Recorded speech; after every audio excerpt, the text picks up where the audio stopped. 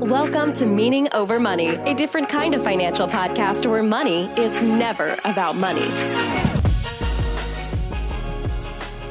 Welcome. Thank you so much for tuning in. We are so excited to have you here. We hope you're having an awesome week. And regardless of when you're listening to this, we hope it adds value to your journey. And if it does add value, it would mean the world to us if you would share with a friend or to rate and review our show. It makes a big difference. A couple days ago, I was meeting with a client and we were talking about their dream. And they had this really big dream to transition from one job into a different job. And it's daunting. And they don't know the timing, and they don't know when the right thing at the right time. They haven't figured that out yet. And it just feels overwhelming. It kind of feels like it's never going to happen. It feels like they're going to be in their current job forever. And so I shared with them an idea that I implemented in my own life, and I talk about sometimes privately. And they said, Travis, why isn't this a podcast? This should be a podcast. And so here we are. This is now a podcast. But maybe we can attribute this to my deep down desire to be an NBA player and to have an NBA contract. And I've always been waiting for the 90s Bulls to sign me to a contract. And at this point in my life, I probably couldn't even get signed to be a voluntary ball boy. So that dream is far, far past. But I always think about life in terms of seasons. As you know, I talk about seasons a lot. And so I did this thing in my career, in my prior career, and I did it all the way back since I was just really a new guy. I was a college grad, and I don't know where I came up with this. I certainly didn't think about meaning versus money. I felt a lot like everything was money back then. But I came up with this idea that I was going to give myself a contract.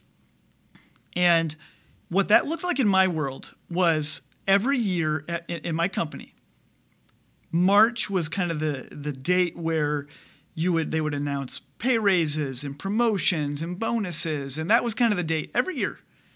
And so there was kind of a rhythm. And so I decided when I started that I was going to give myself a 1-year contract. That was it. I said, I promised myself I'm going to be here for 1 year. That's it. No less, no more. And I said to myself, all right, we're just going to see how this goes. It seems like a great opportunity. It seems like a cool thing. It seems like something I'll enjoy, that I can be successful at, that will be challenging. And so off we went. And I was this young guy, and I started working, and it was a great company and a great experience. And that first bonus and pay raise season came, and I don't think I got a lot, if I remember correctly. I know my bonus wasn't much, but maybe I got a little pay raise. I don't remember, but I remember thinking to myself, okay, that was cool. I'm going to do it again. 1-year contract. I'm committed for 1 more year. And I didn't tell anybody this. I didn't tell my employer this is what I did, but this is what I did. And eventually, a couple years in, my wife came into the picture. We were dating, and I remember having these conversations with my then girlfriend, and then fiance, and then wife. And every year we would have this conversation, and we would have a 1-year contract. And for me, I think it was a sign, 2 things. Number one, it was a sign that I'm not stuck doing anything. If I decide I want to do something else, I'm going to do something else. But then number 2 is I'm also making a commitment. I'm making a commitment to give my all at this company and give them everything I have, work hard, serve my clients, serve my colleagues, and do a good job. I really valued doing a good job. I wanted to do a good job. After all, they were paying me, and eventually they were paying me really well. They deserved to get my best. And so for me, that was twofold. And I just, it was a thing. And so every year, 1-year contract. And there came a point in probably 2016, 2017, I can't quite remember. And I remember my wife knew my heart. My wife knew that there was something else for me. And she knew that I probably was going to do something at some point. And we got to that 1-year contract mark, and we had the conversation, as we always do. And she said, I think it's time, Travis. She goes, I think it's time for you to move on and do this other thing. And I remember saying to her, no, Sarah, I'm not ready. Like, I'm not ready. Like, there's still more for me to accomplish. And I'm really enjoying this and the things that we're building here within this company. I really like it. It adds value. It's fulfilling. And she says, yeah, Travis, but there's this other thing I know you want to do. And I said, I know, Sarah. I want to do those things, but I'm not ready yet. And so another year passed. And we have the conversation, and now Sarah said, Travis, it is time. Let's do it. You're ready. And I said, I'm not ready. And at that time, I was feeling like I was almost ready, but I didn't know exactly what the other thing was. And I wasn't going to leave a job not knowing what I was going to. I didn't want to walk away from this job. I had an awesome job. And so another year passed. And eventually we get to this point, and this was in March of 2018. We had our meeting, and at this point my career was spiraling in a really good way. I mean, the opportunities were great, the pay was amazing, and we had the conversation. And she said, "Let me guess, it's not time yet." And I said, "It's time." I said, "I'm ready." I said, "I'm ready. I'm ready, but I'm not ready." And so we had this conversation. What needs to happen? What needs to happen for me to be ready to transition into this next thing? And so we talked it through. And at the end of the conversation, we said, okay, we're going to sign one more contract. We're going to sign one more one-year contract. And then that's it. And this next year is going to be spent for me finishing things out in my career, accomplishing the things that I still need to accomplish, get things right for when I leave for the company, but then also get set up for ourselves for me to leave and to know exactly what I'm doing. Because at that point, I kind of knew what I wanted to do, but I had no idea how in the heck I was going to do it. And so that year was for me to prepare in a lot of ways. I was preparing financially. I was preparing relationally. I was preparing spiritually, emotionally, mentally. It was hard. I'd been there for 15 years. It was really hard for me to leave. And so I knew I had that time to kind of work through those things.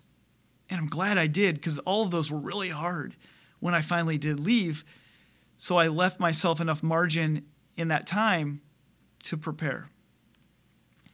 And then when the time came, that's when I put my resignation in and I stepped away, and we made what seemed like a knee-jerk decision to take a 90% pay cut for our family. And from the outside looking in, I was insane. Now, I might have been insane, but it wasn't on a whim. It wasn't impulsive. It wasn't out of anger. It wasn't out of anything negative. It was all positive about the thing that we're stepping into. And whenever I share this story and this idea of the contract, and it looks different. And I have some clients that have given themselves 6-month contracts or 2-year contracts, but giving themselves a contract so that they know there is an end. They know it's not permanent, but they also know they're committed for whatever that means. And there's a lot of people with a lot of dreams. And we've talked about it on this show many times, but if statistics are true, 7 out of 10 Americans dislike or hate their job. 7 out of 10. And the normal is to just keep going. Well, I only need 10 more years. I only need 15 years. I only need 20 more years. And to that I say, only? That's really valuable time. Our time is our most valuable commodity. And you're going to spend the next 10, 15 years doing something you hate just because you're scared to leave? And so what happens is we put ourselves in a position where we feel like our situation is forever. And so many people feel like their situation is forever. That job, that project, you fill in the blank for yourself. But it's not. We don't have to give ultimate loyalty to our employers. They don't have ultimate loyalty to us. I know they don't. And it's not to say that they're bad. It's not to say that they're evil, but it's true. There's no loyalty, and that's okay. They don't need to be loyal. And we shouldn't have to feel that loyal to them. Now, I think we should do right by them. I think we should work hard when they pay us. I think we should do what we're paid to do and do it as well as we can. And to be loving and honest with people, I do believe that. But we are not obligated to stay forever. And so this idea of signing a 1-year contract with yourself, or whatever that looks like, it might be the ticket to give yourself the freedom to actually plan that dream. I have a lot of clients that have had dreams forever. And every year is just another year of not acting. And that's okay. There's nothing wrong with that. That doesn't make them bad people. It doesn't make them failures. But if that dream is so important, if that call, if that pull is that important, we owe it to ourselves to really think about that and move forward. And one of the coolest parts about having a job that we're in, a good job, is that can allow us the runway for the next thing. And a lot of people act as though they can't plan the next thing while they're in their current job. They need to leave the job and then plan, but that's not how it has to work. For some, it might be, but for most, that's not true. And so we should be grateful for the jobs that we have, even if we don't like them so much, to be grateful to have it so that we have the time to plan what's next.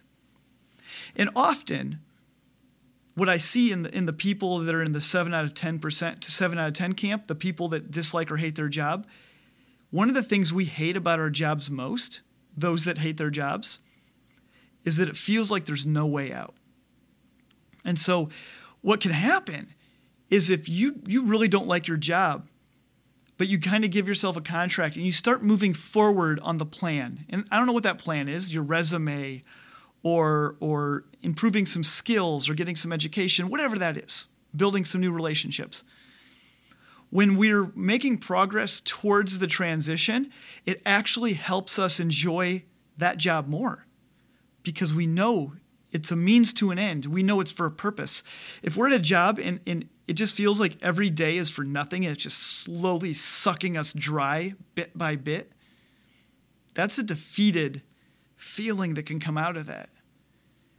But when we go to this job that it might not check a box for us and we might be exhausted at the end of the day, whatever it is for you, when you do that, but you know at the same time you're that much closer to where you actually want to be, that can be worth it. And it can feel so much better. I've watched that play out in so many of my clients where their job didn't change, but the way they perceived it changed, which changed how they felt. And there's a lot of this that's emotional and psychological. It's more than waking up every day, selling your time for money. There's more to it than that. We need to feel something. And sometimes, in order to feel something, it doesn't even mean we have to leave that job. Sometimes it means we just need to change the way we see that job.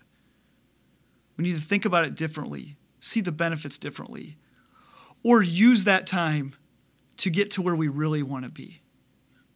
I think that's when it becomes special and so important in our journey. And so I don't think there's any such thing as a bad job. There might be a bad job for us, but all that's contextual. And as you're on your journey, try to think of it that way. Try to reframe your work. And if you really hate your job, know that you don't have to stay there. And you can use that time, you can use the opportunity of having this job to plan the next thing and to take steps to get there. And be grateful for all these opportunities that are in front of us along the way. And so maybe you're going to give yourself a contract. And then you can give yourself another contract and another. But use it as a reminder that we don't owe anybody anything and that we can figure out our own plan along the way. But also, at the same time, to also be a constant reminder that as long as we are there, we do owe them our best. We owe them to work hard, to serve our clients well, to add value, to do the things that they're paying us to do. And I think if we look at this thing ethically, that matters. And it matters to me, and I hope it matters to you too. So wherever you're at on your career journey, I hope it's an amazing journey, and I hope that you're moving forward every single step of the way. That's all I have today. If you'd like to connect with us outside of the podcast, you can find us at Meaning Over Money on Instagram. You can find me, Travis Shelton, on Instagram as well. You can find our YouTube channel where we're now putting full HD, full episodes of our podcast on there. And you can find us at Meaning Over Money, where we teach young adults how to live for the meaning and not for the money. And that's at meaningover.money. And if you decide to buy a course from us, please don't pay full price. As our way of saying thank you for listening to the podcast, you can get 25% off by using the promo code podcast25, podcast25. And if that's not for you, you have no interest, that's okay. We're good with that. We're just glad that you're here, and we hope this continues to add value to your journey. Take care, guys.